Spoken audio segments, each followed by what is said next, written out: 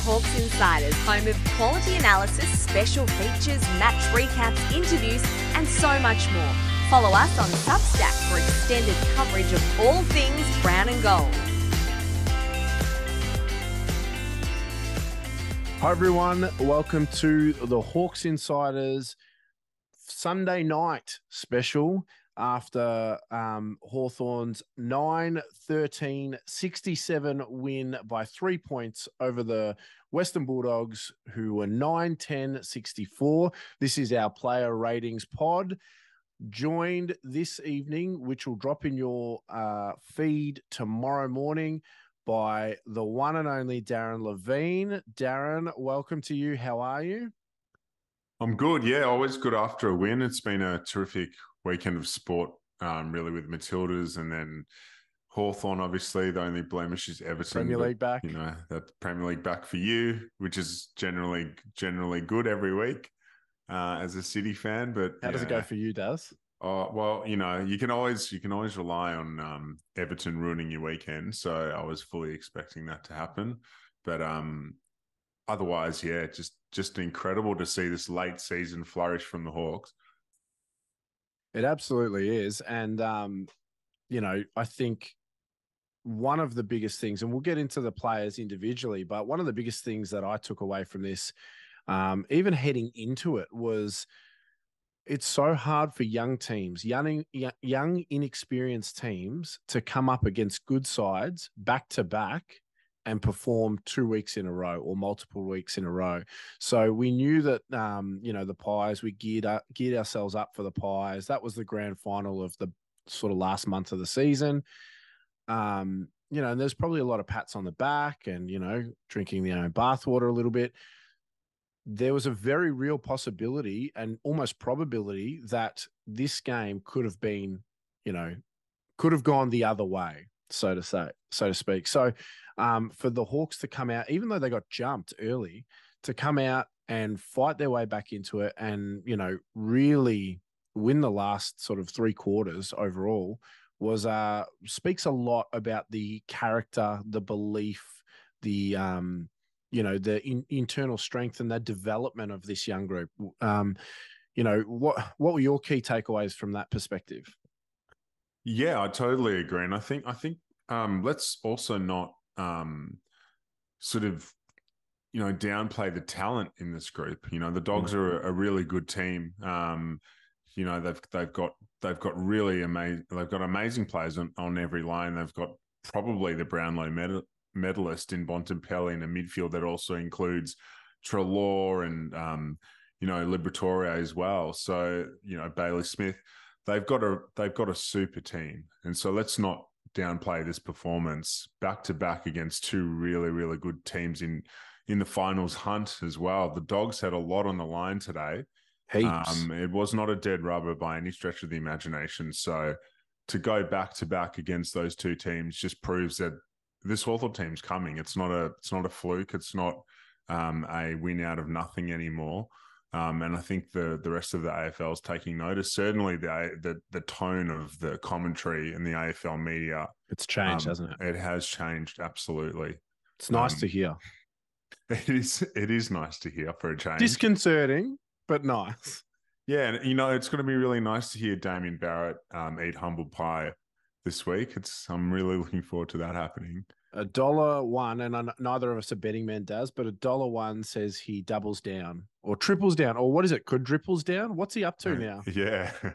Oh, geez, I've lost count. I think it's you know, but it's a form of tanking. Yes, that's right. So I think that gets his get out of jail card every week. Well, at least I think he thinks it's his get out of jail card every week. That's it. All right, let's get into it. I'll chat a little bit about the team stats overall, and then we'll get into the individual player ratings. Daz, I know you love rating players, so we will really make it a point tonight, just the 2 of us. We're going to deep dive. So the Hawks, as I said, they won the match by 3 points, 9-13-67 to 9-10-64. Dominant across most of the stats. 417 total disposals for the Hawks, 296 for the Dogs, 242 kicks to 196 kicks. 175 handballs to 100, all in favour of the Hawks. Inside 50s, the Hawks 50, the Dogs 43. Hawthorn's disposal efficiency was 7.5% better than the Dogs. The Hawks at 79.1%, which is very good. That's 5% above their average. And the Dogs 71.6%. The efficiency inside 50, 52% to the Hawks, up from their season average of 45.7, and 44.2 for the Dogs. 19 free kicks to 10 in the Hawks' favour. Andrew Weiss, where are you tonight? Can't have any complaints there. I think there was also I think maybe the third quarter when the Hawks were running hot, it was something like 13 free kicks to 1 or something like that. I think I might have seen on Twitter. So that's an incredible stat. Hit outs 44 to 38. Thanks in no small part to Ned Reeves. We will talk about him later. 36 clearances to 30 in favour of the Hawks. 8 centre clearances to 10. So we dropped off in the centre clearances comparatively to last week, but were still able to get the job done around the stoppage, where they won 28 to 20. Contested possessions, they won 125, 112. Uncontested was a considerable thumping because of the way that they moved the ball. Had less turnovers than the Dogs, and majority possession, 130 marks to 89. 12 marks inside 50 and to 11, and 13 contested marks to 15. And we'll talk about some of the contested marks later. Let's get into the individual player stats for this game. Number 1 is Harry Morrison, off the back of his best game for the season last week against the Magpies. Harry had 21 disposals, 12 kicks, 9 handballs, 6 marks, 4 tackles. He went at 81% disposal efficiency. He had 5 turnovers, 4 score involvements, 293 meters gained. He had 3 inside 50s and 1 stoppage clearance. Daz, your thoughts on Harry Morrison's second game back in the lineup? Yeah, look, I think his stint at Box Hill was really a wake-up call, and he's working his way back into this team. It's hard to see him coming out really at this point. Thought he laid a really tone-setting tackle in that first quarter. Turned the ball over a little bit at times, and I think he'll probably acknowledge that there were certain circumstances where he could have hit up a target better. Some of the forward 50 entries were a bit loose, to say the least. But I'm feeling really good about where Harry's at right now. He's got another year left on his contract, and he's an important player to this team. He offers some seniority. It's a good balance with him on the one wing and Wardy on the other. So, yes, not as good as the week prior, but another solid outing for Harry for sure. So I'm going to give him a 6.5.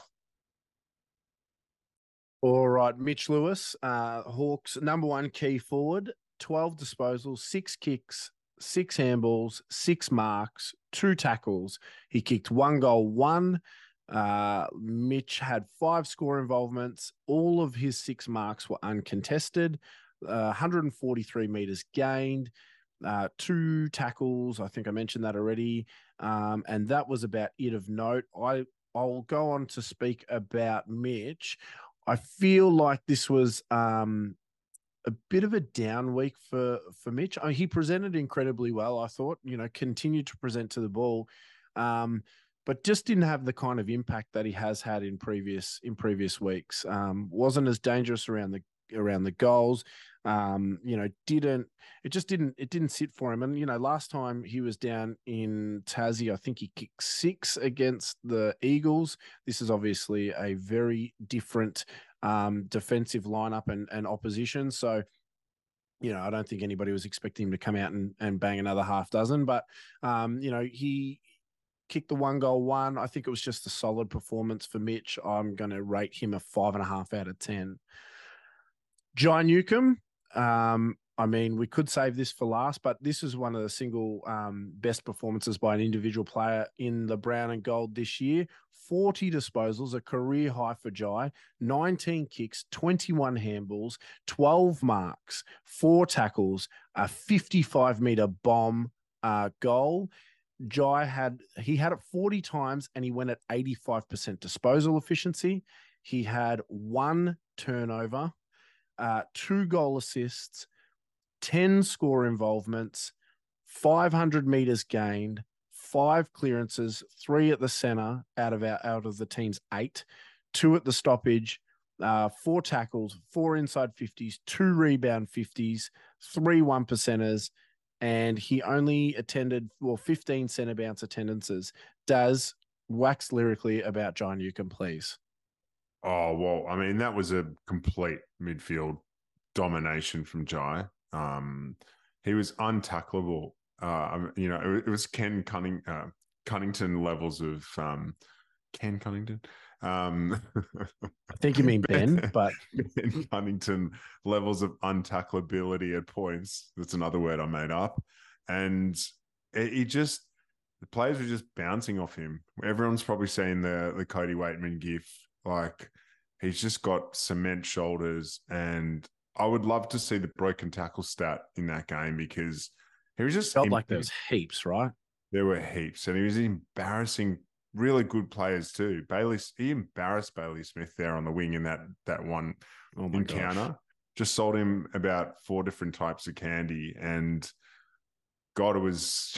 You look at a game like that, and you think if he can put that together every single week, there is no ceiling, and we're talking a lot about ceilings because a former player that will go unnamed has said that he has reached his ceiling, but every week he raises the ceiling even higher. And this was the best game of his career, quite clearly, and it was just pure domination and against a really good midfield too, which is scary. So it's. How do you give anything but a 10? Yeah, I mean, I don't think you can. That's a complete midfield performance. And, there was goals, there was goal assists, there was, everything that you would want from a midfielder in that performance. And he led from the front and, was just the dominant player on the ground. So absolutely back that 10 up. Jarman Impey, had 11 disposals. He had 18 disposals. Sort yourself out, Danny. 11 kicks, 7 handballs, 5 marks, a tackle. Went at 78% disposal efficiency. He had 4 turnovers, 3 score involvements, 192 meters gained, and had 2 inside 50s and 2 rebound 50s. I thought Jars was solid yet unspectacular, and I think the stats kind of bear that out. I thought he did had a few positive impacts on the game. Overall, wasn't one of the Hawks' better players, but an important sort of cog in the chain, or link in the chain, I should say, and mixing my metaphors. We're just making all sorts of stuff up tonight, Daz. But I thought he was solid without being spectacular. I'm going to give him a 6 out of 10. Moving on to the other milestone man, James Warple. Warps had 25 disposals, 11 and 14. He had 1 mark, 3 tackles. He had 7 clearances overall.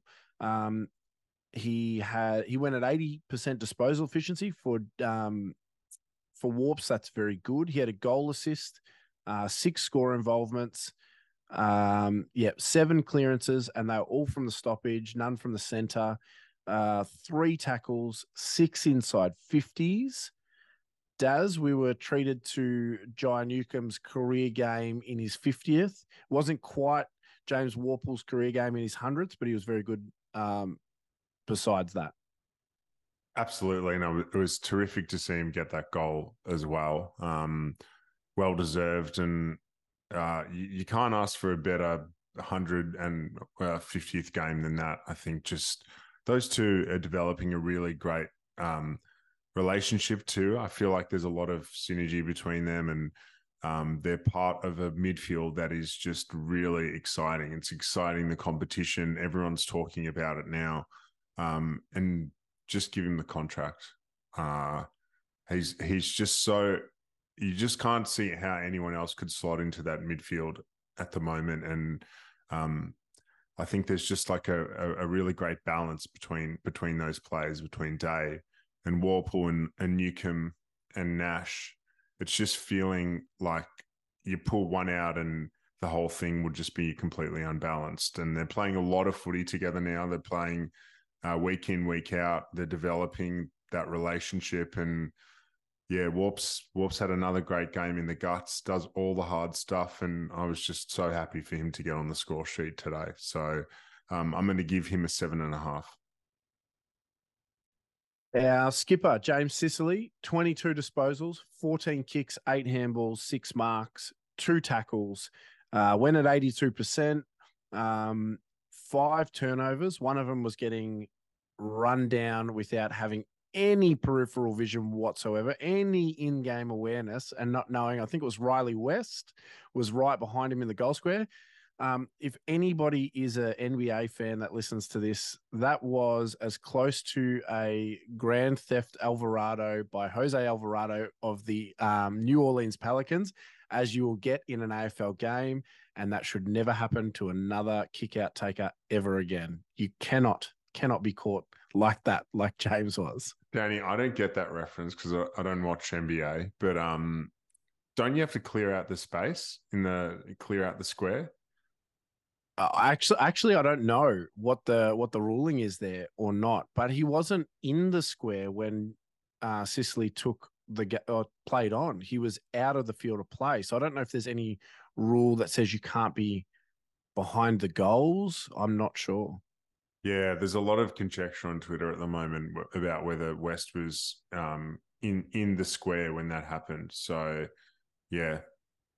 Something to keep an eye on. Weesey will complain about it, so we'll ask him I'm later. sure. Yeah. Anyway, so other than that one moment, Sis had 2 contested marks out of his 6. He had just under 300 meters gained at 297, 2 rebound 50s and 1 inside 50. And, was really solid. I think, whether that moment counts or not, or whether that moment was legal or not. Other than that, I thought he marshaled the troops down there incredibly well. I'm going to say it again, and not to pick on Sam Frost, but this backline looks so settled with James Blank and James Sicily and Jack Scrimshaw playing in, those key roles. Sicily and Scrimshaw play bigger than what they are, or have been playing bigger than what they are. And the intercept marking that we have, as well as the good ball use when those 2 guys are in there, just changes the dynamic of our back 6. And I think, Sicily is a huge part of that. He is on track for All Australian honours. And they will be so well deserved if and when he gets them. I'm going to give him a 7 out of 10 for leading this team to a win against the Dogs. Now, Ned Reeves does number 7 for the Hawks. Very interested to hear your take on Reeves. 10 disposals, 6 kicks, 4 handballs, 3 marks, 7 tackles. Now, I know you know this, Daz, because you do your research, but 7 tackles, which is actually the team high for any Hawthorn player today. And I think when that comes from your number 1 ruckman, that's a phenomenal effort. Reeves also kicked a point. He went at 60% disposal efficiency. He had only the 2 turnovers, 4 score involvements. All 3 of his marks were uncontested.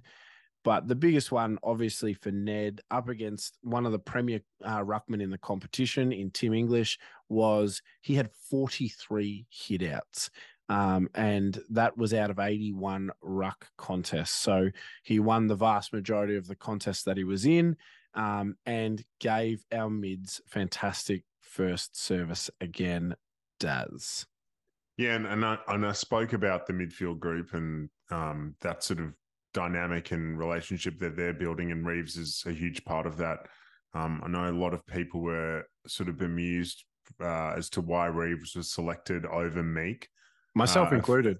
Yeah, and me too, ahead of the Collingwood game. But, there is a method to the Mitchell madness, and that was you can see on a game like that why to take it up to probably the All-Australian ruckman, and for the second time in a row beat him comprehensively, because I think he pulled similar numbers against English in round 7.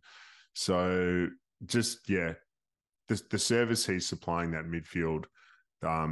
There's obviously a lot of work that Jai Newcombe does in breaking tackles, and Will Day's got elite evasive skills, etc. But Reeves is giving them a lot of great service at the moment too. And I was happy that he had a shot at goal. He didn't nail it, but he did enough around the grounds this time to say that game was nearly a complete ruck performance. And another great thing about Ned Reeves' game is he didn't do any kickouts, so comfortably beat Tim English in that department there. I mean, let's before you rate Ned Reeves, can we just talk about that for a second?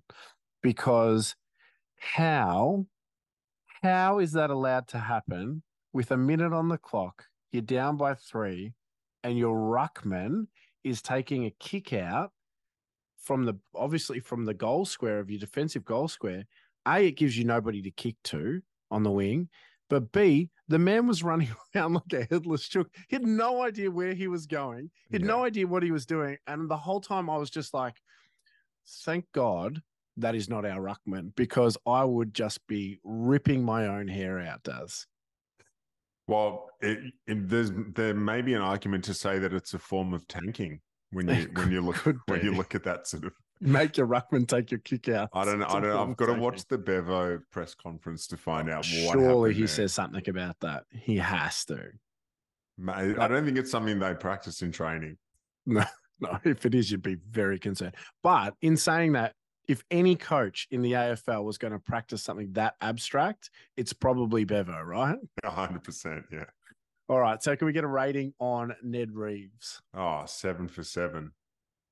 Absolutely. 1 for each tackle. All right. Karl Amon is going to rank very highly for me. I just put that out there at the start. Not because I've been in Twitter wars over him, but because he was legitimately very, very good today. 24 kicks, 8 handballs, 13 marks, a tackle, a match-winning tackle. And the second week in a row, we've had one of those stand-up tackles where the opposition player runs at a hawk. And both weeks, unheralded tacklers. Jack Scrimshaw last week, not known for his tackling. Karl Amon this week, not known for his tackling. And they have stood up when it mattered. And Karl did that today. And that went a long way to securing the win after all the good work the Hawks had put in previous. Karl also kicked a beautiful goal on the run. He went at 91% disposal efficiency, and I think that speaks volumes as to why the Hawks brought him in. Something else that is that he also had a mammoth 704 meters gained. And, if you're getting that many meters gained and you're going at 91%, that can only be a positive for the team. He did have the 4 turnovers, but he had a goal assist and 4 score involvements as well. And he had 6 inside 50s and 6 rebound 50s. So that speaks very much to how much he works across the ground. I am going to give Karl Amon an 8.5 out of 10. I thought he was superb. Daz, do you have anything to add on Karl? No, and that tackle that you mentioned was Scrimshaw-esque. And arguably, momentum shifting as well, more important than the Scrimshaw tackle, because that was sort of in junk time. So who knows what would have happened if Karl didn't stick that tackle. Legitimately, they could have gone up the end and kicked the winner. That's it. So yeah, he's been a great recruit. I think we can mostly all agree on that one. I think we all do. Connor Nash, our Flying Irishman, 26 disposals, 13 and 13, which is an interesting split for Connor. 4 marks, 2 tackles. He went at 73% disposal efficiency. He had 5 turnovers, 4 score involvements, 332 meters gained. He had 8 clearances, 2 center clearances and 6 stoppage clearances, 2 inside 50s and 2 rebound 50s. Daz, tell us what you liked about Connor's game this week. Yeah, and you look at those stats and they're pretty good, but I just don't think it tells the full story of Connor Nash's impact on that midfield. He's just his body work and the presence that he has is really just such an important part of that midfield group and the way that we structure up. So even though in the stat sheet it's not, it's not his worst game, but I think he just does so much off the ball or around the contest that is unnoticed and won't register as stats. So I thought it was a great game and another key cog in this midfield. So I'm going to give him a 7. Yeah, absolutely. He really is the team's battering ram, isn't he? Blocking and checking and bumping and just creating space for the other midfielders to do their jobs. And like you said, that it doesn't show up on any stat sheet, but it would rank very, very highly in terms of what the coaches are looking for from their midfield unit. So, kudos to Connor Nash. He's turned himself into a legitimate AFL midfielder. And 3 years ago, who saw that coming? None of us. Number 12 is Will Day. 24 disposals for Will. It felt like more. 11 kicks, 13 handballs, 6 marks, 3 tackles, kicked 1 goal, 1, and his 1 goal got us on the board and was fantastic. Again, another one of those moments of Will Day class. Not many players we have that can do what he did there. He went at 71% disposal efficiency, had 5 turnovers, a goal assist, 5 score involvements. Only played 86 minutes out of 117 with that, which I feel like is interesting. That's about a quarter that he sat on the bench, which is interesting. He had 13 pressure acts, 368 meters gained, 5 clearances, all from the stoppage, and 5 inside 50s. There was a very good game by Will. It wasn't a spectacular game by Will, but I think he was a really important cog in the wheel or cog in the chain, whatever it is. I keep butchering that metaphor. I'm just going to stop. I will not say that again tonight, Daz. But Will was very impressive, wasn't he? In the way that he goes about it, the way that he attacks the contest, the way that he kind of, I've noticed more and more in the last few weeks, especially, he kind of runs at the pressure and then finds a way to get out of it, knowing that once he clears that initial pressure, he generally has space to make a decision. And I feel like that's a really interesting tactic that not many players can get away with.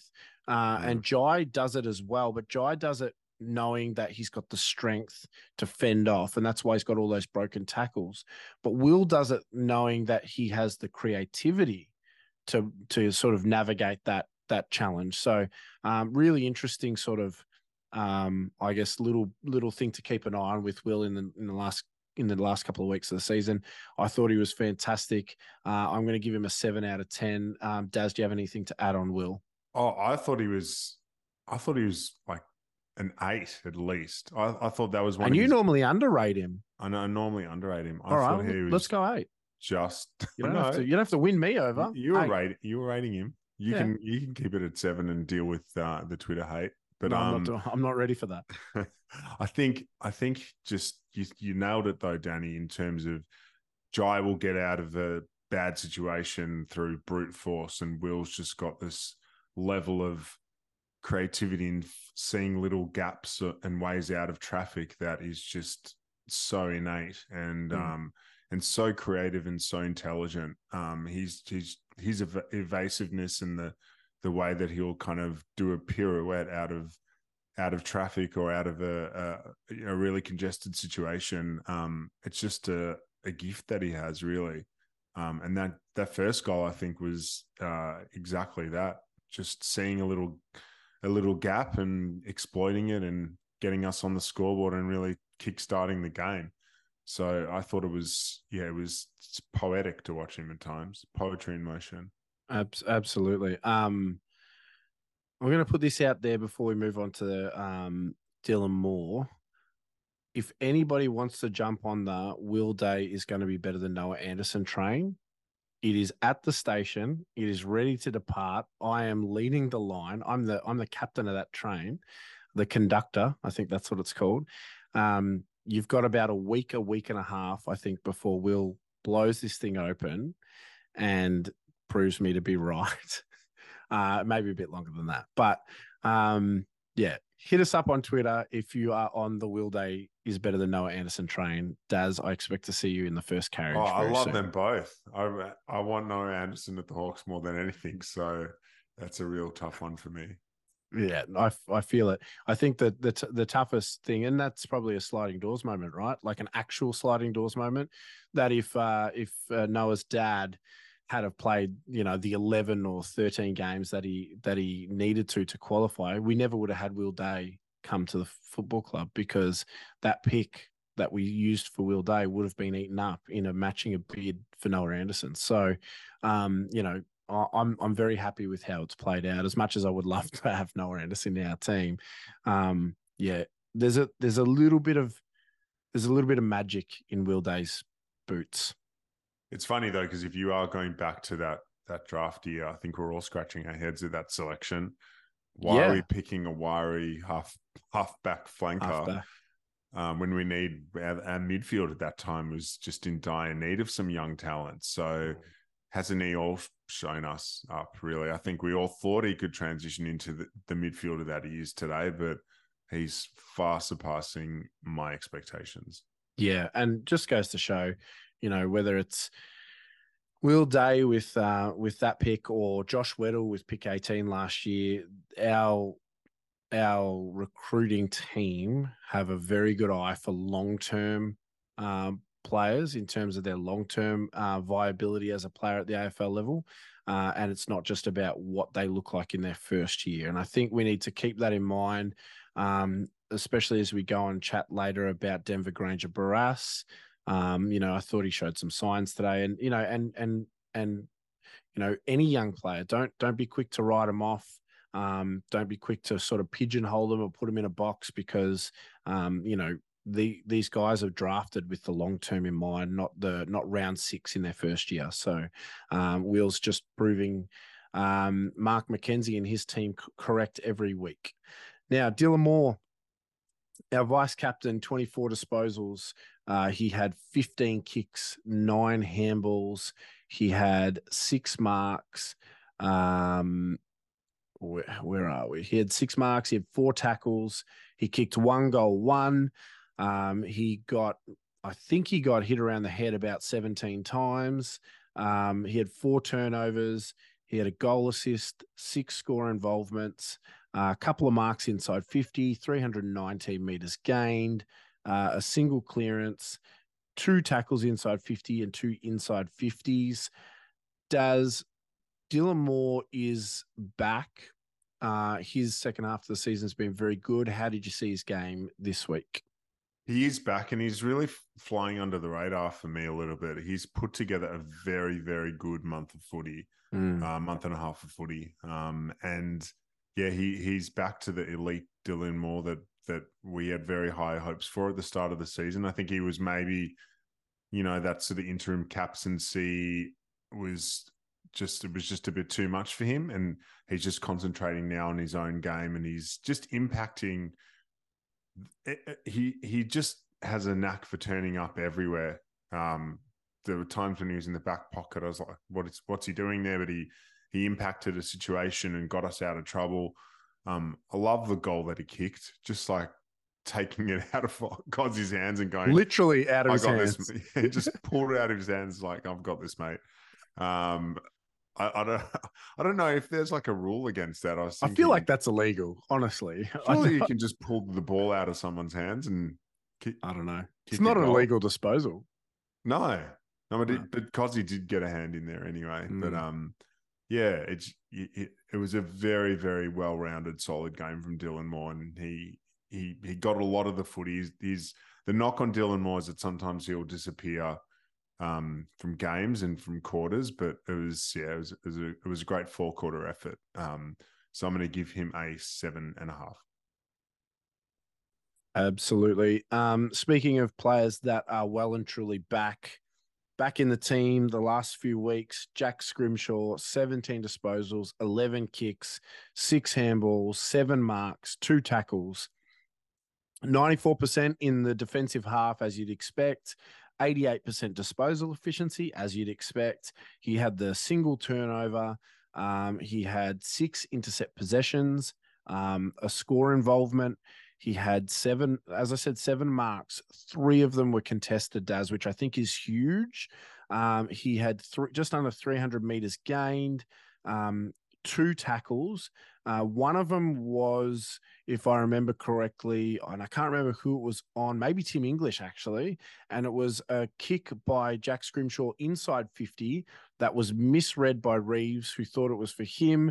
It wasn't. And it sort of came back out, and they were about to break, and Scrimmer just said, nah, not today, and wrapped up English and held it back. So, really important timing. He had 5 1%ers, 2 inside 50s and a rebound 50.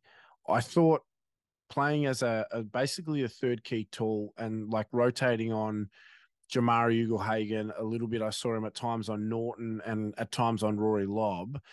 For a guy who doesn't, even though he's sort of key position size, he doesn't play as a key position player generally. He's more of a flanker. I thought he was incredibly impressive. I thought that was one of his better games because we know when Jack gets the ball, he uses it well. But his defensive efforts, his marking in the contest, his desperation in the contest.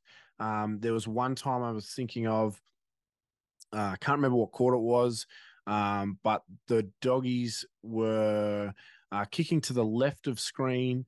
The ball was kicked over the top of Jamari Ugle-Hagan's head, and Scrimshaw came from the side of the picture, came in, killed the contest, got the ball out of bounds, and probably didn't have the right to. And his intensity at the contest, his intensity at the man was just really, really good. And I think that is some of the things that, the Hawks would have wanted to see, that Mitchell would have wanted to see him go and work on at Box Hill. And showed again, I think, how important he is to this side and to the Hawthorn squad overall. So I'm going to give Scrimmer a 7.5 out of 10, and I thought he was very good. Daz, do you have anything to add on Jack? No, I back that rating, and yeah, I also noted the that crucial one-on-one duel against Jamara. And there were times where Jamara beat him. That's just part of footy, but I thought, hey, Jamara is a really tricky customer, a really tricky person to defend. And that one-on-one contest was do or die. And he, as you said, he had no right to win that, and he did. And I'm just so happy that he's playing well again, because it would be devastating for Jack Scrimshaw to be trade bait at the end of the season. I just want him at the Hawks long term. Absolutely. I just feel like we're a much better side when he is in it.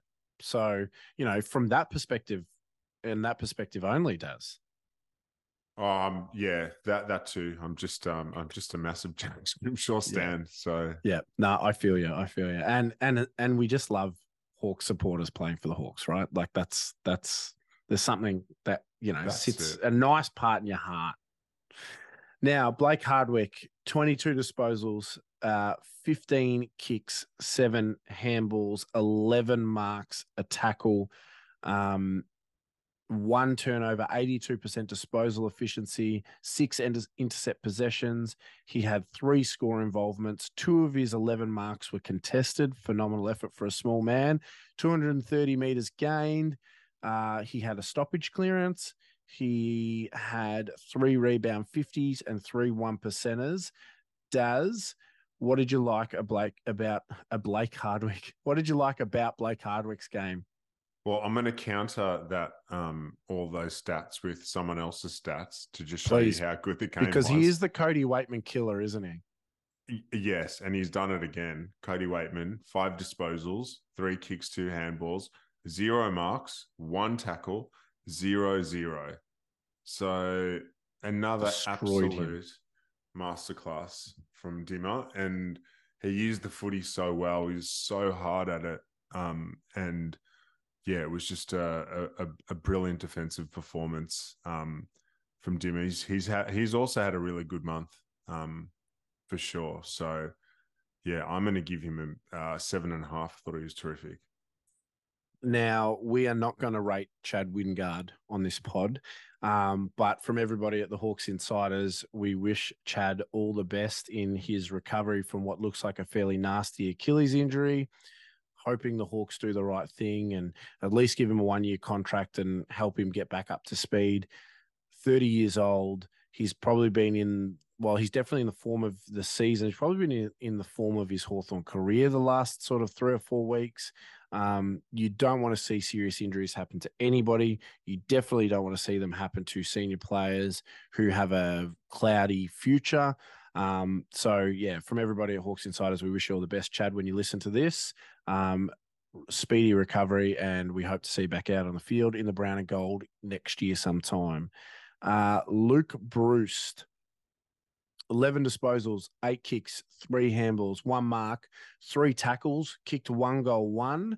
He went at 64% disposal efficiency, had 3 turnovers, 3 score involvements, 270 meters gained, 1 tackle inside 50 and 2 inside 50s as well.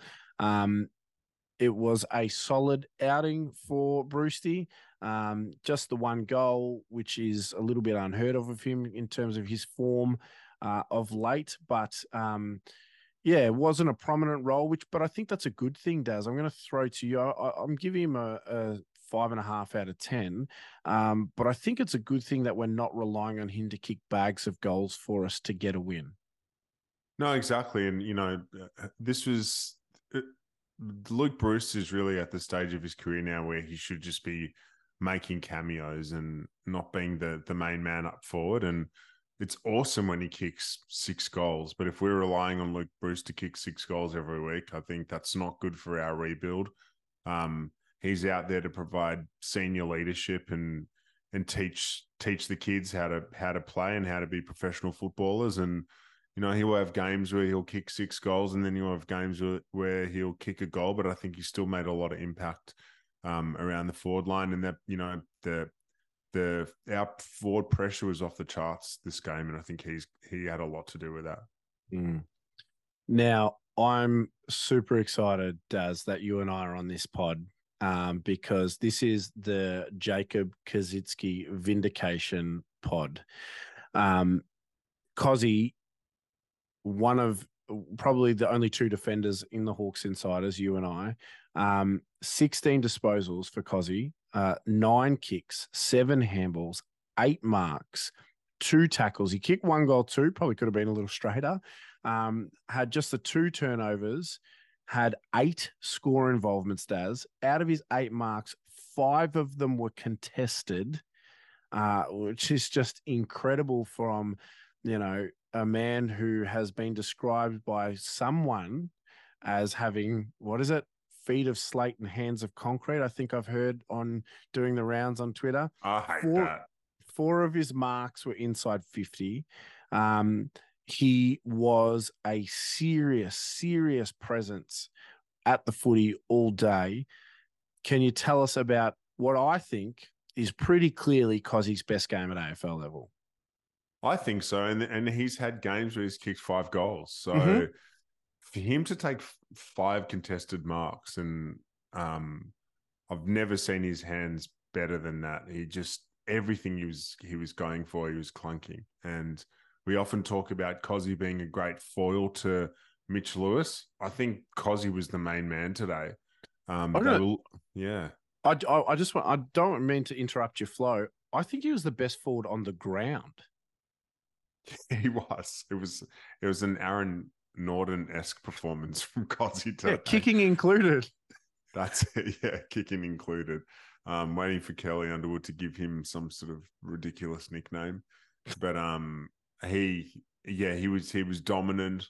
He did everything what we've been crying out for from Cozzy for a long time, and and maybe he's feeling the heat of Brandon Ryan coming into this side and coming into into the selector's mindset, and there'll be games where they only need 2 talls, and he was staking his claim, and really can't ask for more than that. I thought he was absolutely terrific, and more of that, please, because it just shows the talent that he actually has, and he's developing physically into a really, really solid key position player. And a rating? Oh, I'm going to give him a 7.5. Yeah, unreal. Now, another one of our young key position players that people are very keen to write off, Denver Granger Barras, came in because I think on Saturday night, Brandon Ryan pulled out with illness. So Cozzy was held over from Box Hill. He kicked 9. He had 9 disposals, 6 kicks, 3 handballs, 5 marks, a tackle. He kicked 1 goal, 78% disposal efficiency, just a single turnover. He had 3 score involvements. He had 1 contested mark out of his 5, 2 marks inside 50, 135 meters gained. He also had a tackle inside 50 and 2 inside 50s of his own. I thought his overall game, while the numbers aren't huge, was really promising. And I thought there was some real glimpses of a fairly natural forward there. Hitting up the ground, presenting well at the football, taking some good marks, giving a really good option up the ground for midfielders to kick to. Before I get your thoughts on Denver, I'm going to give him a 6.5 out of 10. I thought he was very solid. Did you have any other takes on DGB? Yeah, look, I think it's a generous rating. Probably, but I think you're right. Like, I think he was crashing every single pack, and he was bringing others into play, and he was putting himself out there, and he was giving it a bit of. There was a bit of sort of peacocking, key position. Key forward peacocking going on, which is what you like to see. He took his goal really well. He's actually a really good set shot, Denver. Yeah, he looks a really natural set shot, doesn't he? Yeah, he does. And it's an interesting dilemma because we're talking about Jacob Kaczynski and Denver Granger Barras back to back here, and they were both drafted as backmen. So it's a bit of a robbing Peter to pay Paul situation with those two, in that every game he plays as a forward is taking away, I guess, from his development as a key defender. Or maybe this is all about teaching him forward craft so he can be a better defender. I always have said that I prefer him down back, especially if Ryan's fit. And I do believe that if he's going to really live up to his promises in AFL football, it's not going to be as a forward. But he's contributing, and I think that's really all we can. He's playing and he's contributing, and that's all you can really ask for at this stage of his development. Absolutely, well said. Now, number 25 for the Hawks is Josh Ward. He had 21 disposals, 13 of those were kicks, 8 handballs. He had 7 marks, didn't lay a tackle. He went at 81% disposal efficiency, had 4 turnovers, but also had 4 score involvements, 388 meters gained. He had 2 inside 50s and 3 rebound 50s. Didn't really go inside at all, spent all of his time outside on the wing, but still managed to have a bit of an impact on this contest. Yeah, and I think, Amon coming back may have kind of limited his impact on the game a bit as opposed to last week. I think he probably, 21 touches, he was pretty involved, but not. It just didn't feel like he made the same sort of impact as last week. But he's a terrific two-way runner, and I think even when he's not winning the footy, he's impacting the play.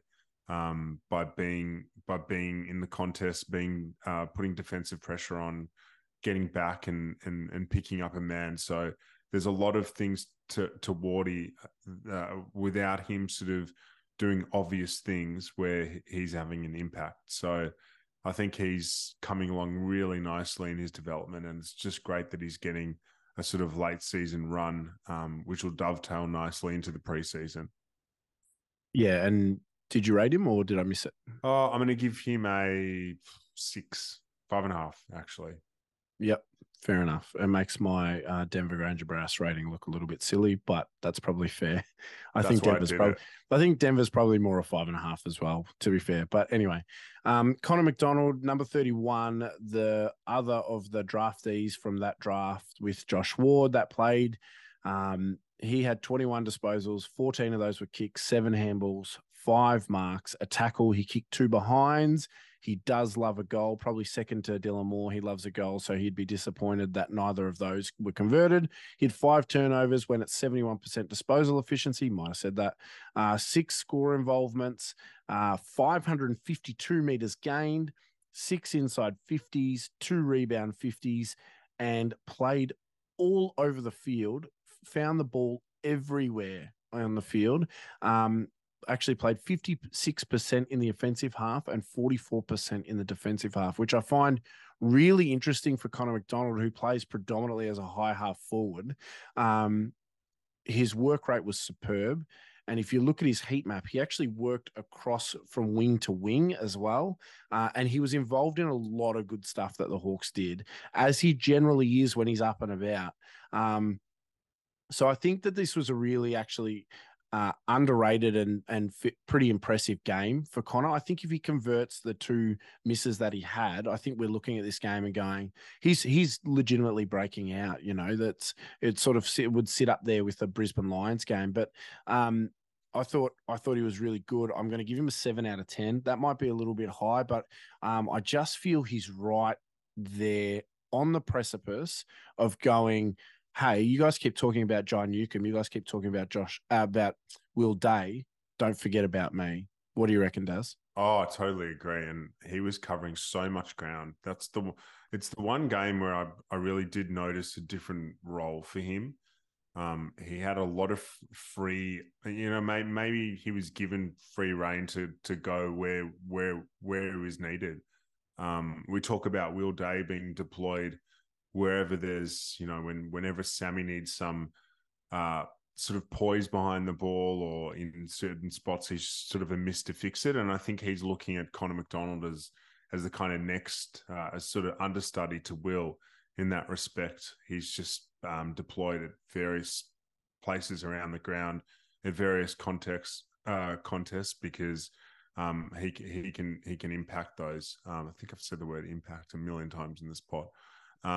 But it was a great sort of free-wheeling game from him, and I think he worked his butt off. So agree with your assessment, Danny. Yeah, I think the next step for Connor is just to clean up his work a little bit. We said this about even still with Will Day, but I think you can really see it with Jai this year from last year. Is he's really put a lot of emphasis on being really clean with his disposal, with his decision making, and I think that's the next step for Connor once he gets to about 50 games as well, which he's not far off. It'll happen early next year. I just think he's ready to explode, and I think that's exciting for Hawks fans. His work just needs to go into just making sure he disposes of it correctly. The man who we're going to speak about next was given about 13 different nicknames during the telecast, I think, Daz. Finn McGuinness played on a number of players, and I'm going to probably get this wrong, so I'm hoping you can correct me, Daz. He started on Libba, then Libba was knocked out. He was moved to Bailey Dale for a little bit, I believe, and shut him down. He was moved to Ed Richards for a little bit and shut him down, and he played on somebody else who I can't remember. Do you remember who else he played on? I'm not sure. I think those 3 are definitely right. I'm not sure who the 4th one was. Maybe we should put it out to Twitter. But someone will know. Yeah.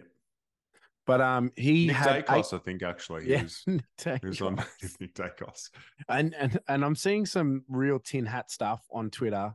So that this afternoon. My goodness. The Finn McGuinness tags Nick Dacos. Nick Dacos is injured. Finn McGuinness tags Tom Liberatore. Tom Liberatore is injured. There's lots of fingers in making inverted commas going on in the Zoom here. But what a joke! I think Finn's. And I feel like he did this last year too, right? Where his start of his season was really underwhelming, but the back half of his season saved his season, and probably in this case saved his career.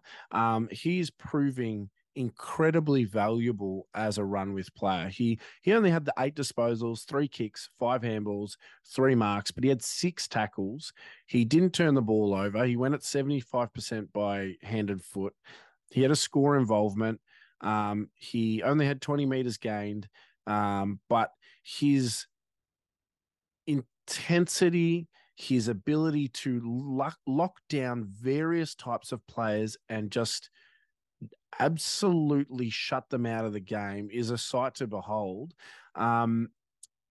What did you like, and what did you make of Finn's game this week, backing up his phenomenal game against Nick Dacos? Well, I like the fact that he probably had put a lot of work into Libba through the week, and he's meticulous in his preparation, as we know. He probably put a lot of work into Libba. Obviously, that panned out in a way that no one expected, with Libba coming off the ground. And then, he's got another assignment and he just nailed every single one. So he either prepares for the possibility of tagging anybody, or he's just a really, really brilliant.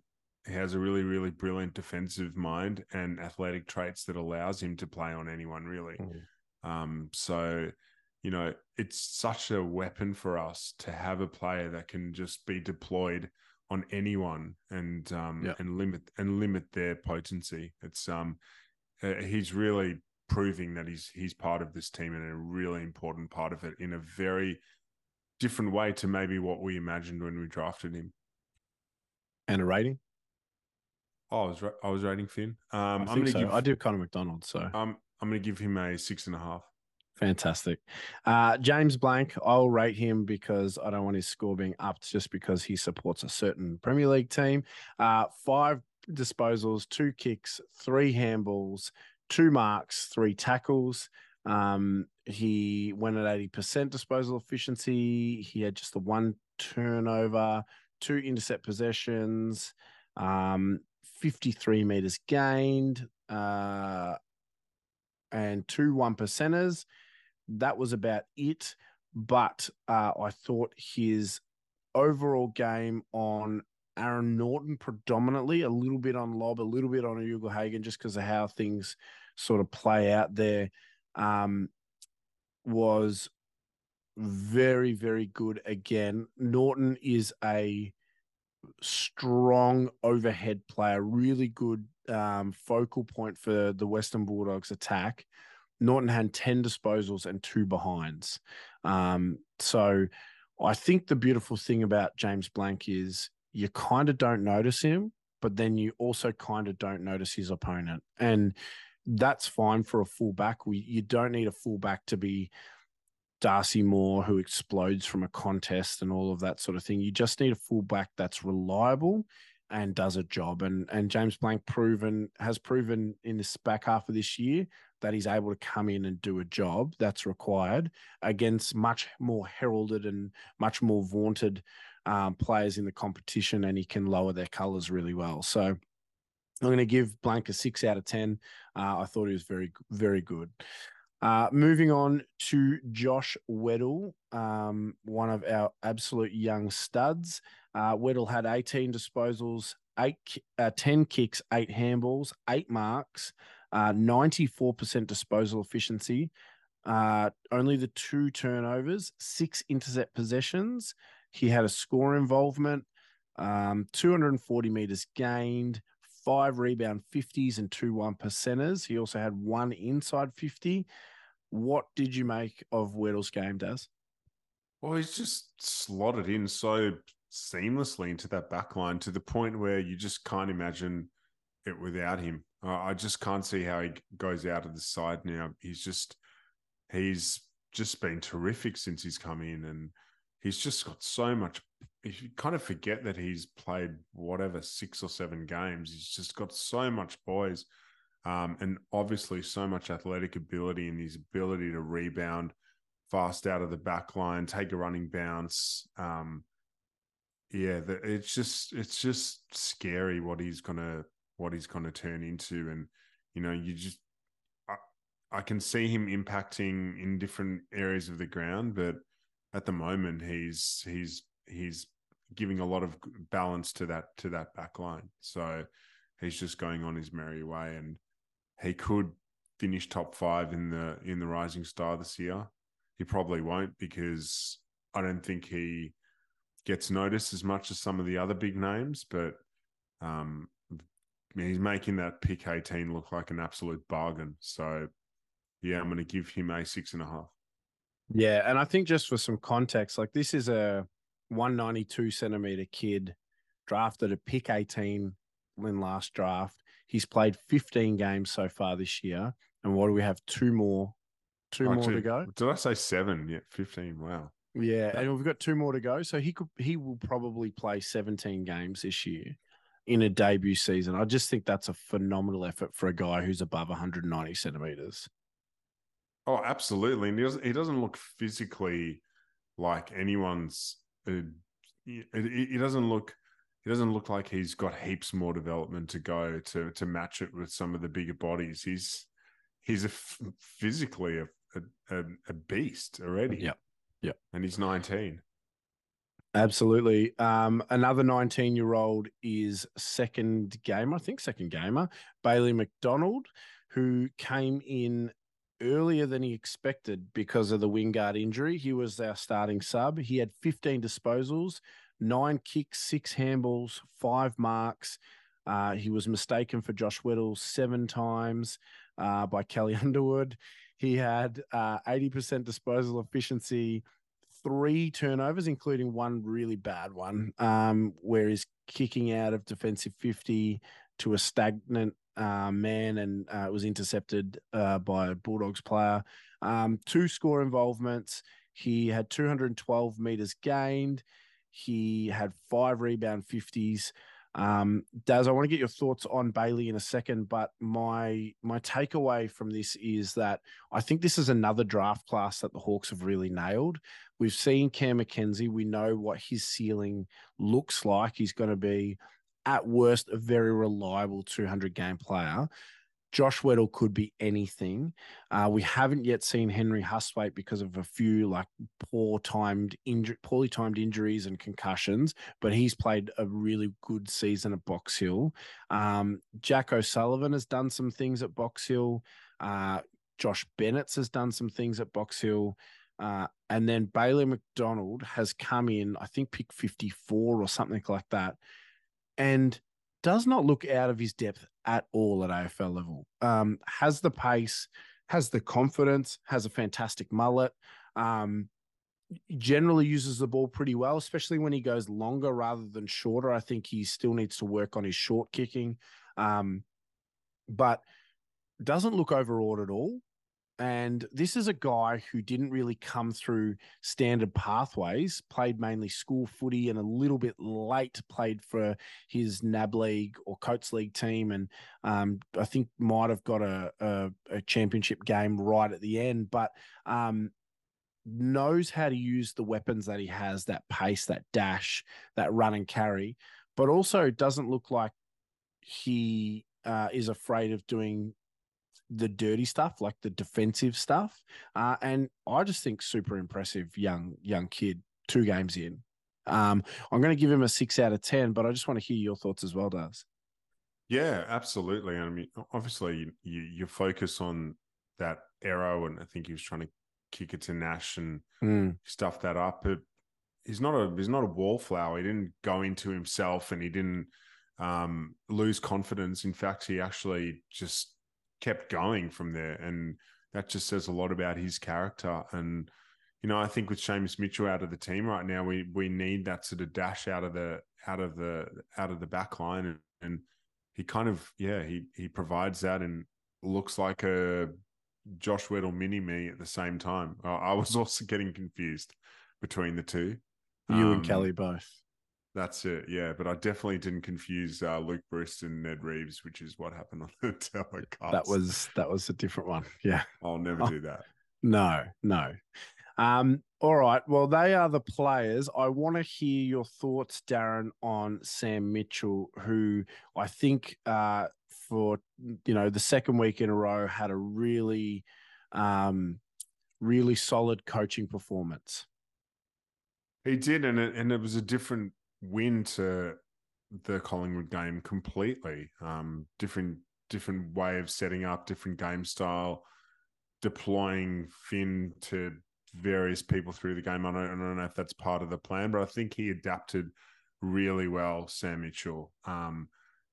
The Dogs were threatening to blow us away in that first quarter and made some adjustments and came out of it with a win. And, I think he's really been drilling into the team too, to, that momentum shift that we saw with the Tigers.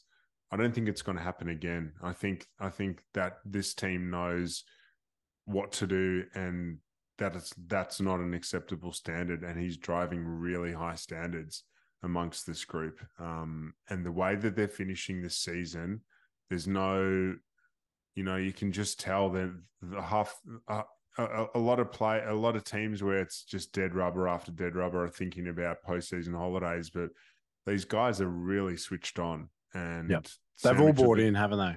They've absolutely bought in, and they know that the next two games are just part of the way on a journey. It's not about the preseason that's coming up.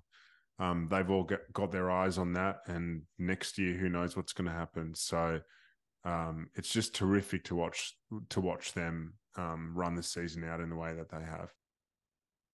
Absolutely, Daz. I couldn't have summed that up any better if I tried. So we will finish up on that note. Thank you so much, Darren Levine, for joining us.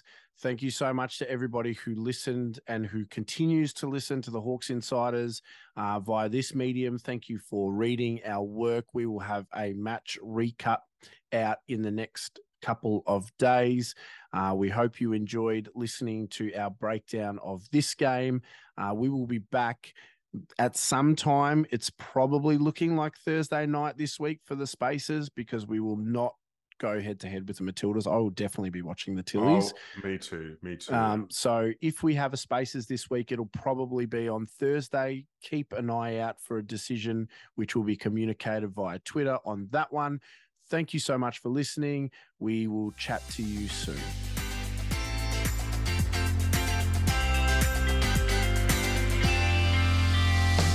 Thanks so much for listening to Hawks Insiders. Head to our Substack for more quality analysis, special features, news, interviews, and so much more.